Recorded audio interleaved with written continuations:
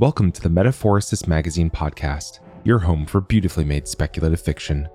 The magazine is edited by B. Morris Allen, and I'm your host, Matt Gomez. This week's story is the third of 6 parts of The Zoo Diaries by Pauli. Pauli lives in Washington State with her family, a small menagerie, and far too many houseplants. She enjoys a plant-based vegan lifestyle, animal activism, and, of course, reading. She writes stories about animal characters, often in the speculative fiction category. Find her online at francespauli.com. That's FrancesPauli.com, or on Twitter at MothInDarkness.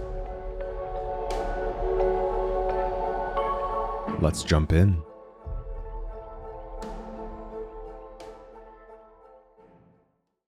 Previously, at the Rain River Zoological Gardens, one escape became the catalyst for a series of unfortunate incidents. The tortoise, Oliver, roamed the zoo as a fugitive, searching for his missing cage mate. When the zoo cam caught him interacting with the elephant, Shanti, zoo attendants spiked, putting more pressure on the animals inside and increasing crowd-related stress. The lion, Charlie, got his first whiff of hot dog when the bustling crowd began dropping things into his enclosure. The macaque, Gonzo, assuaged his caffeine addiction with a stolen latte, and Oliver, intent on continuing his search, enlisted the dubious aid of one of the zoo's resident pigeons. Together, they searched for the aviary to find the missing crane, Miranda. Pleased with the increased revenue, the zoo announced the first ever photo and video contest. Tortoise Abroad. Oliver will spend the day in a playground. The pigeon leads him there, shows him a concrete tunnel made to resemble a prairie dog colony. She talks non-stop, but Oliver has grown accustomed to her prattle, grateful for the bird's guidance. Her voice is nothing like Miranda's, but it is a bird voice. It soothes him. He remembers long days conversing with his love while she stalked through the reeds or fished for the dead minnows sprinkled across the shallow pond. Oliver ducked into the pseudo-burrow at dawn, and he spends the day missing Miranda, remembering her high voice, and wondering if the pigeon will return when night falls again. She has fluttered off in pursuit of crumbs, which she insists are more plentiful around the playground where he's hidden. During the day, children swarm the equipment. Many find Oliver, snug in the depths of their territory. He endures their rattling pats, and when he tires and tucks his head inside his shell, the pounding of small fists against his carapace. They squeal and giggle, but he is unharmed, armored against their attention. For a while, he fears they will reveal him to they who keep the fences barred, but their pronouncements that "a turtle is in there" are inevitably met with disdain. "That's nice, dear," or "whatever you say, honey." Oliver waits, patient as the concrete around him. When the burrow mouths grow dark, he creeps to one end and finds the pigeon waiting. "You're back," he says. "The aviary is just across the way." She hops in place, flaps as if contemplating alighting on his shell again. "Show me." Oliver heaves himself into the open. "It's that building right over there." The pigeon bounces into the air, flies less than 3 strides before landing again. "Come on." Oliver hurries his feet.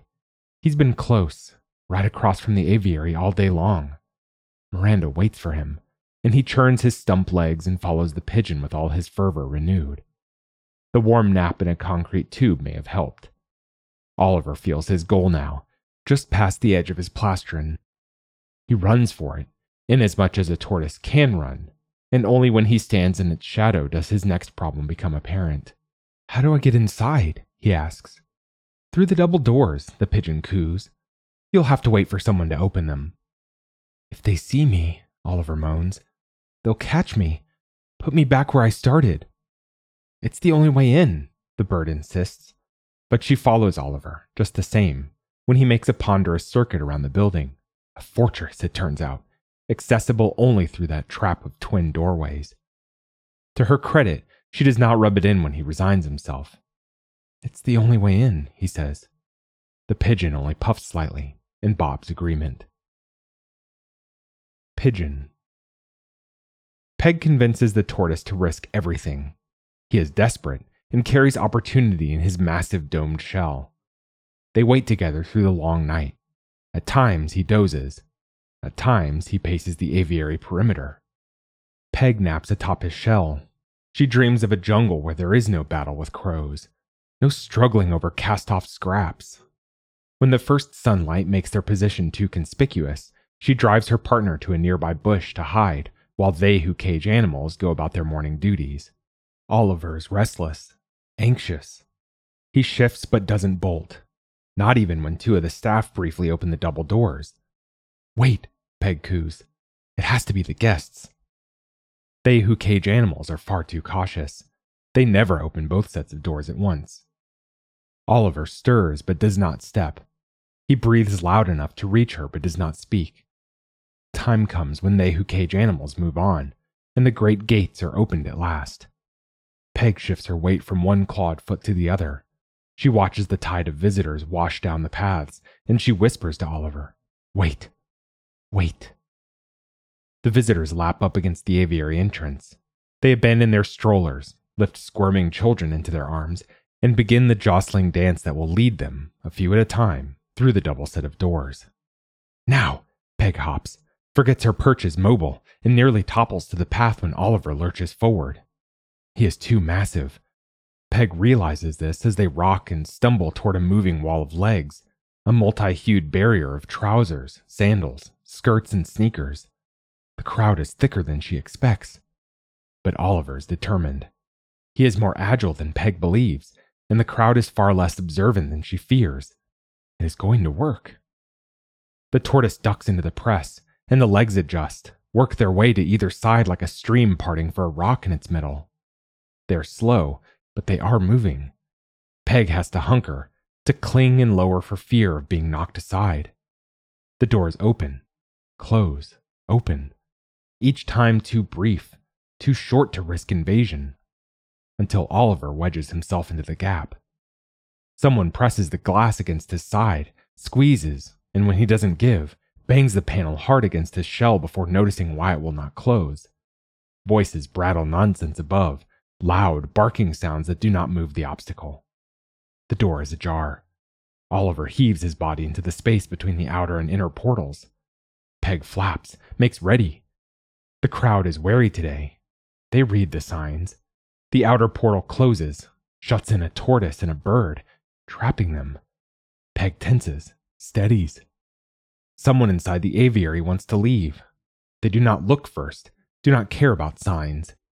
The inner door opens and Peg launches. She flutters inside, flapping her wings as whoever opened the door ducks and squeals. Peg flies over their head, flies into the warm, wet air and the constant singing of other birds. She has mated. She's in. She flaps to a high window, perches in a slash of light above the fronds, and surveys paradise. Far below, the struggle to dislodge a tortoise from the space between doors continues. The crowd is divided, in or out, and Peg does not see what decision is made. She does not care. She has attained her goal, and pigeons are only concerned with their own happiness. The Crow. Deborah watches as the tortoise is recaptured. She has come to the aviary in search of gossip, but she finds her murder hovering at the roof's edge. When she shoves her way into the line of crows, there's a ripple effect. The line bounces and grumbles, but all eyes remain down, fixed on the doors below. There, a huddle of keepers has formed. They have cleared the area of guests and strollers, and a few break from the herd, stand back, and keep the crowd on the paths moving along to other exhibits. The outer doors are propped open, held wide by a garbage bin and a wedged stone. Several keepers bend over, half in and half out of the space. They work at something. Raise and shift and bend their knees under the weight of their cargo. Deborah hops and opens her beak but does not caw. The moment is too heavy, too perfectly dire to break the silence. She sees them drag the tortoise from the vestibule. She sees his feet thrashing at empty air as the keepers manage to get him off the ground. They set him down outside and, carelessly, release their grip on his shell. Immediately, he charges the doors again. They dive, struggle to drag him back while one of the open-sided zoo vehicles beeps its way through the crowd in the aviary's direction. Deborah sees them load Oliver into its short bed. They climb in beside him while the crowd cheers. The clapping thunders, not nearly as satisfying as the report of a rifle. Still, the wanderer is caught fast. He has failed, and the crows celebrate by joining their voices to the cacophony. Deborah caws with them, cries until she is hoarse. But there is something wrong, too. Something she can't quite name. Something that feels like a shadow draped over them all. In the truck, the tortoise struggles, spins and lifts and nearly topples himself. He has tasted freedom, perhaps. He has found something that teaches him how to fight. She knows he will be jailed again. He will not be shot, perhaps, but his freedom was always a ruse. Still, as the vehicle pulls away, she does not follow. Something is wrong. In her dark belly, a new thing is born. It twists and nibbles and feels far too much like envy to be taken seriously. Ape House. Gonzo is outside when they return with Oliver. His troop has gathered near the bars, where the crowd sneaks them peanuts purchased from the elephant station. There are signs that forbid this, but the tide of visitors is too plentiful, out of hand, and obsessed with capturing their contest videos. In order to watch the tortoise enclosure, Gonzo has to climb the ropes. He swings up, onto a high vine, in order to see over the many heads, the faces that always, inevitably, show too much tooth. It irritates him to look at them, like a biting insect caught beneath his pelt. High in the ropes, however, he can breathe again, unclench his paws. The tortoise is unloaded from the rear of a zoo vehicle. He is placed on a tarp that has been spread across the pathway, and they who keep fences barred lift the fabric on all sides. They raise the stout animal and carry him to his concrete wall, resting him on its top for a breath. Oliver teeters, swings his legs ineffectively. Then, with a final coordinated effort, he is wrangled inside again. They settle him against his grassland, unwrap and free him with a great round of self-congratulation and cheering. Gonzo presses his face into the bars. He clutches them at either side of his head. He watches as Oliver drives a steady, straight path toward his open burrow. He means to leave again. Gonzo knows this in his gut, a warm certainty. The tortoise is not deterred by the futility of his effort. Something has changed. It feels like more has gone wrong than just one tortoise outside his enclosure. An expectation hangs over the zoo now, a certainty that something else is about to happen. And even though Gonzo is sure they who keep have filled in the long avenue of escape, he believes the tortoise will dig again. He will never stop digging. Gonzo screeches encouragement.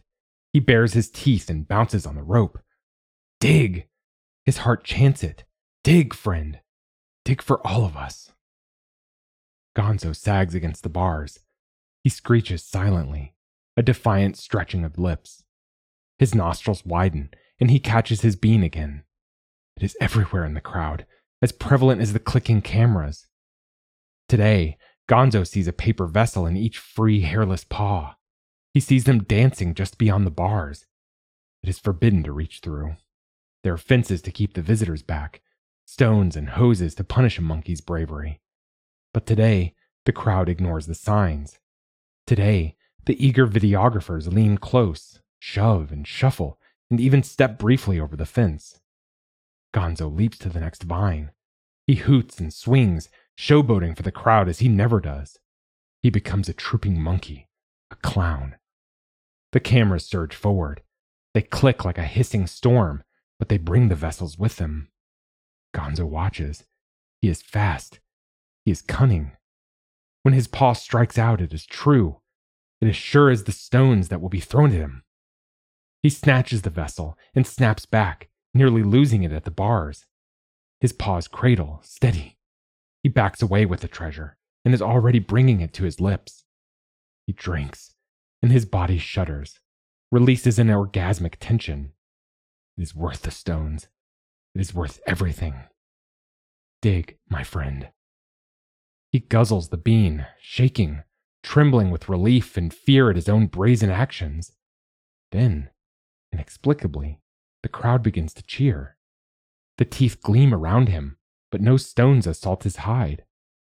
They who gape clap, cheering for the macaque with his stolen latte. They sing to him, taking their pictures while Gonzo drinks. Zoo. The contest website fills with videos. Someone's nephew, now promoted to webmaster, works full-time to keep the servers from crashing. There are 28 pages in the still photo gallery, and since he has allowed direct uploading, he is kept busy weeding out the irrelevant and the intentionally inappropriate. When Gonzo's latte video hits the stream, it leaps to the top of the lists. The hearts fly as viewers show their appreciation for a good cup of joe. Commenters commiserate. Self-appointed internet police warn of the dangers of caffeine. One plucky student posts a history of macaques and coffee plantations. Debate rages. For a total of 90 minutes, Gonzo's latte escapade is the center of the zoo world's discourse. When someone posts, "Lion kisses little boy," however, the hearts move along. The list shuffles. An addicted macaque pales beside the unfettered adorableness of Charlie attempting to eat his tiniest visitor. The world watches, swooning as the boy squeals in delight, as the lion's mouth stretches and the enormous pink tongue washes a pane of clear, unbreakable glass. Zoo attendance skyrockets. The visitors become unruly, and the board is forced to hire security. Elephant paddock. Shanti plants herself over Oliver's tunnel. Her 4 tree trunk legs cage in the irregularity in her paddock's terrain. She stands guard, and she counts the zebras as they circle. They trot in a frantic huddle around their perimeter, while they who keep fences backfill Oliver's other hole. The equines are more flighty than usual, driven to constant panic by the growing crowds. Shanti has dragged some hay out of her shelter. She tosses it over her broad back, a sign of her own nervousness. There are 6 digging, 3 shovels and 12 boots that stamp down with the shovels thrown into the opening. She imagines Oliver will dig again. Though she spent little time with him, her impression has quickly cemented. He is stalwart, determined. Shanti wants him to win. If she hides this exit, perhaps he will not have to dig so far. Perhaps she will ensure that his flat face emerges in the right place, in the place where she can count him again. They who fill holes throw their dirt, stomp their boots into the earth. Shanti thinks they are not smarter than her tortoise.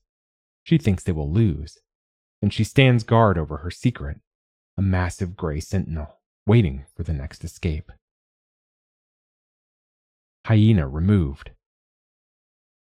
Eventually, Alice speaks to the cat. She resists the urge until the boredom becomes unbearable, but this is not really as long as she'd intended. Creeping close to the front bars, she presses her nose into the aisle and whimpers. "Your noise is irritating," the cat says. "Your face is unpleasant." "Is not," Alice whines. "It is my face." She remembers that the cat has told her this before, that she does not care for him, that he is mean and that he likes to lounge on his own shelf in silence. But she is also lonely. She is afraid of this new old cage. "My cubs are missing," she says, "and you are an unpleasant cat." "Sold." The cat pads to his cage front and gazes out at her. Perhaps he is bored and hunting for sport. Perhaps he is simply a foul-spirited animal. Alice believes she is an easy target either way. She is lost, and the cat has all the power. And cubs are big enough. He purrs and rubs against the bars. They are sold to other zoos. "Why?" Alice sits, panting, flicking her ears as if to dodge the cat's words. The horrifying concept.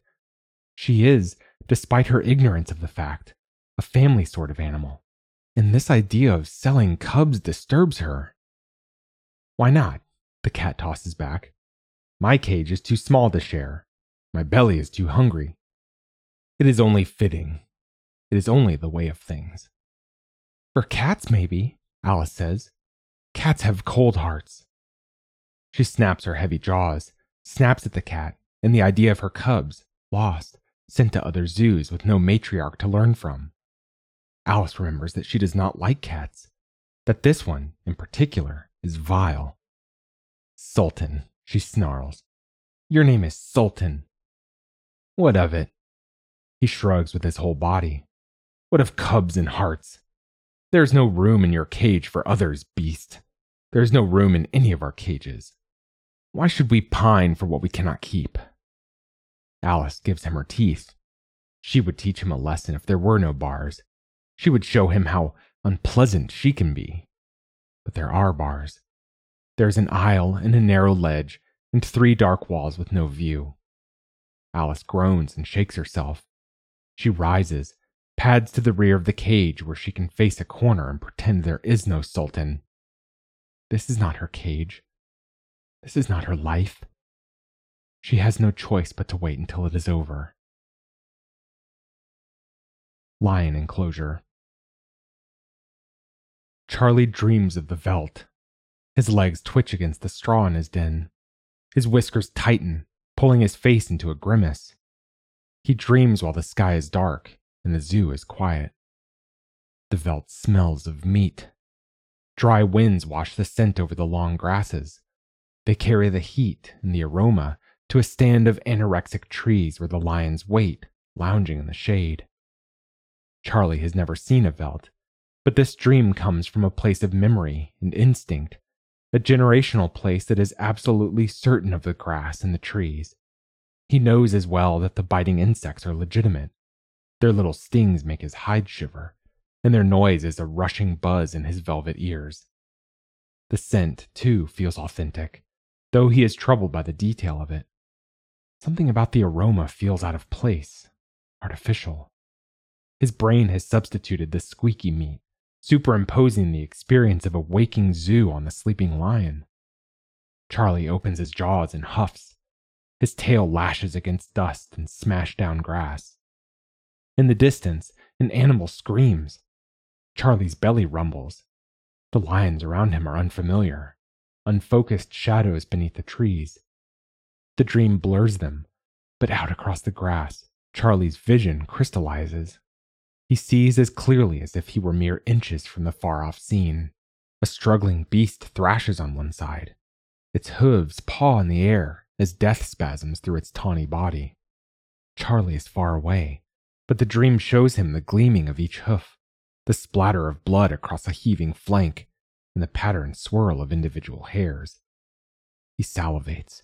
He huffs and lets his sides heave with it. Beside their prey, 2 lionesses move, pale death and paler grass. Their jaws clamp around the beast's throat. They lift the front of it, drag it toward the pride beneath the trees. Charlie's belly growls again. Drool pools at the corners of his muzzle. He watches them come, carrying the limp gazelle one step at a time. He watches, and just when they drop the carcass on the ground before him, he wakes up. Grizzly Grotto. Hector's hip pinches when he tries to sit. He wakes late, and when his paws push against the den flooring, little pains dance through his wrists and neck. He thinks he is an old bear. He thinks it has been many years since he was fed from a bottle by those who give care. He will miss the artist at this rate. Wincing, showing his enormous teeth to the bare den walls, he forces his heavy, complaining body to rise. His ears lie flat against his skull. His black lips ripple, but he rubs his paws over his face and works out the little agonies with a slow undulation of his spine. Some days are worse than others, but Hector remembers a time when he awoke with no pain, no stiffness in his bones at all. The square door to his den has already been opened. The light sliding in through that gap is too bright. He has lingered over his dreams, played with his brother again, and the morning has run on without him. Hector thinks of the artist and shoves himself to all fours. He limps only a few steps before the needle panes dim. By the time he trundles through the doorway, he feels like himself again. He is Bear, king of his domain. Warm sunlight against his fur erases the last of his stiffness. He lumbers, his body rolling with each step. Beside his stump, there is a pile of chopped fruit, a few heads of wilted cabbage, and a miraculous sliver of honeycomb.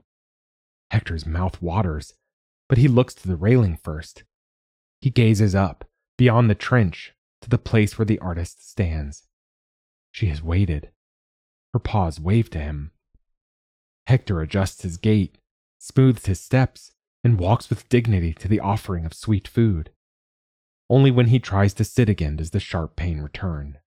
His hip twinges, and instead of the graceful pose he intended, he flops into a half-lounge on one side. Hector pretends it was intentional. He yawns to show how little he cares, and reaches with one paw for the waxy honeycomb. His arm seizes. Hector roars against the shooting pain, lets the sound out before he can catch it. He falls to his side, curls around his shoulder, and roars again. All thought of his dignity fades in the black wave that is his bones complaining. Dimly, he hears the voices above, the crowd at the railing calling to one another. He thinks of the artist only for a single dark breath, but he is too weak to focus, too busy trying to find a position that does not hurt him. He lies still, breathes for ages, waits until his body releases him, and then remains on his side a good while longer. By the time he can sit, the artist is no longer at the railing. They who keep cages locked have joined the crowd. Everyone stares into Hector's enclosure, witnessing, gaping, and not even taking a picture. Tortoise enclosure. Oliver drags the soft dirt from his tunnel, packing it carefully to the sides or pulling it, step by step, to a branching passage he no longer has need of. He works for 3 nights straight before he reaches the place where he changed direction, diverting from the zebra enclosure to Shanty's paddock. The latter path stands open, has not been obstructed by they who keep fences locked. Oliver sits in this junction and blinks, for long moments, in the face of his good fortune. It has not occurred to him that he might find any portion of his escape route overlooked, and the free pathway takes on an insidious aura. He has heard about traps. He has recently relearned this lesson. Thoughts of his recapture drive his head back inside his shell.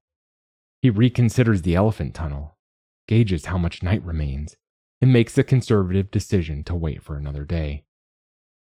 When his back faces the open exit, Oliver relaxes. He retraces his digging journey back to his own pen and emerges into inky night. "There he is," a voice above his head calls. There he is." Oliver hears that they are pigeon voices. He cringes, even before a rain of fat, feathered bodies land on the ground around his burrow mouth. "Go away," he snaps. The pigeons shuffle, feathers brushing one another in the darkness. The birds bob and weave. They are shadows dancing, and Oliver has had enough of their kind. "We want in," one announces. "It's not fair," says another. "Leave me alone." Oliver moans and pushes himself onto the cropped grass. "No more pigeons." "We'll take you to the aviary," one voice coos.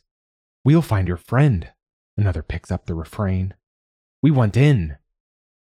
Oliver lunges for the latest speaker. The pigeon squawks and flaps into the air. Oliver turns slowly, but his neck is long and flexible. He stretches, waves his head at one after another of the birds until they give up and move to the fence where he cannot reach them. "It's not fair," they chant. "We want in." "There's no way in," Oliver moans, gives in at last to his despair, and lets his limbs sag. What does it matter if the way is clear? There is no path into the aviary, at least not for a tortoise. His plastron rests on the cool grass, and he fights off a sob. "I can't get inside the aviary." The pigeons coo and strut. They are not convinced. But it is a different voice that calls out next, a dreadful, scratching voice in the darkness. "She's not in the aviary," the crow says. "She never was." Who? Who? The pigeons echo one another. "His bird friend," the crow answers. She hops from the shadow of the macaque's cage and bounces over Oliver's fence. "She's in the marshland, under the big nets." "Nets?" Oliver speaks, even though he knows the crow is made of lies. Even though, like all the animals she taunts, he hates her. "What nets?" Deborah tilts her head to one side, mantles her black wings, and lets her tail feathers open and close before answering. She is dragging it out, baiting him. Oliver knows this too. When she makes her answer, however, he has already decided to trust her. "I can show you," Deborah caws. "I can take you to her." The pigeons protest. They explode into a frenzy of bobbing, of hopping in place and puffing out their feathers. Oliver ignores them. He has heard about traps. He has learned. But he thinks he is wiser than the crow. He thinks he can outplay the bird's game. He thinks he may as well find out. "Tomorrow night," he says, and the crow makes no answer. Ape House. Gonzo watches they who bring food as they move between cages, but today they have left their vessels in the center of the aisle. When they bring fruit and biscuits to the macaque enclosure, Gonzo joins the others at the tub. There's no point in sulking, no hope of a stolen beverage this morning. He has already enjoyed his moment of victory, and at least his headache has subsided. Gonzo sucks on a dry biscuit. The latte's effects have faded, but he can still taste it if he concentrates. He feels calmer, less irritable. When the troop members tumble into him, he is less likely to bite or scratch them. He feels better than he has in all his time at the zoo, and his quick brain already wonders if he can risk another vessel grab. To his surprise, he has not been punished. No stones were thrown, and the crowd from which he snatched the drink showed only pleasure at his daring. They cheered for him, and Gonzo wonders if they may have been testing his boldness all along. He wonders if they didn't want him to steal the bean for himself. He chews the biscuit, turning it over in his paws and tasting each side. The troop works its way through the fruit, then tires and begins its exodus out the little square door. Gonzo decides to join them. He imagines a crowd gathered, a dozen fists clenched around paper cups. He chews his biscuit faster and even takes a sideways, shuffling step toward the exit before a strange noise stops him. He turns back to the bars. He who sweeps is standing very close to the cage. When Gonzo looks, he purses his pink lips and makes the noise again, a slurping, smooching sound that is accompanied by a gesture with both paws. They tap against the ledge outside the bars. Gonzo screeches. He shows his long teeth. He who sweeps looks over his shoulders, looks left and right, and then taps again. He smells nervous, twitches and smooches again. When Gonzo bares his teeth and lunges, he who sweeps backs away from the cage. He collects his broom and rubs it across the aisle, but his eyes are still on Gonzo. He is waiting. Gonzo sniffs in disgust. The act brings a strange scent to his nostrils, an aroma from just beyond his bars. It is something both sweet and bitter. It is bean, but it is also something else, something new. He cannot see a vessel, but his bean is there. He who sweeps has brought it. Gonzo shuffles to the bars and eyes the ledge. He pulls back his lips and inhales. 3 tiny coffee cherries wait just outside the bars. They are neither plump nor red, but they shine in the same familiar fashion. Their black surface makes a smooth skin, and Gonzo can smell the bean inside it. His paws reach through. His eyes flick to the aisle and back. He who sweeps watches as Gonzo snags the offering. He shows his teeth as the macaque places a cherry between his lips. Gonzo cringes, uses his tongue to work at the sweet bitter coating that, it turns out, is not a cherry skin at all. He sucks at it, finds it pleasant enough. When he reaches the core, however, Gonzo bites. He chews the bean, crunches it in his teeth, and feels the rush of pleasure.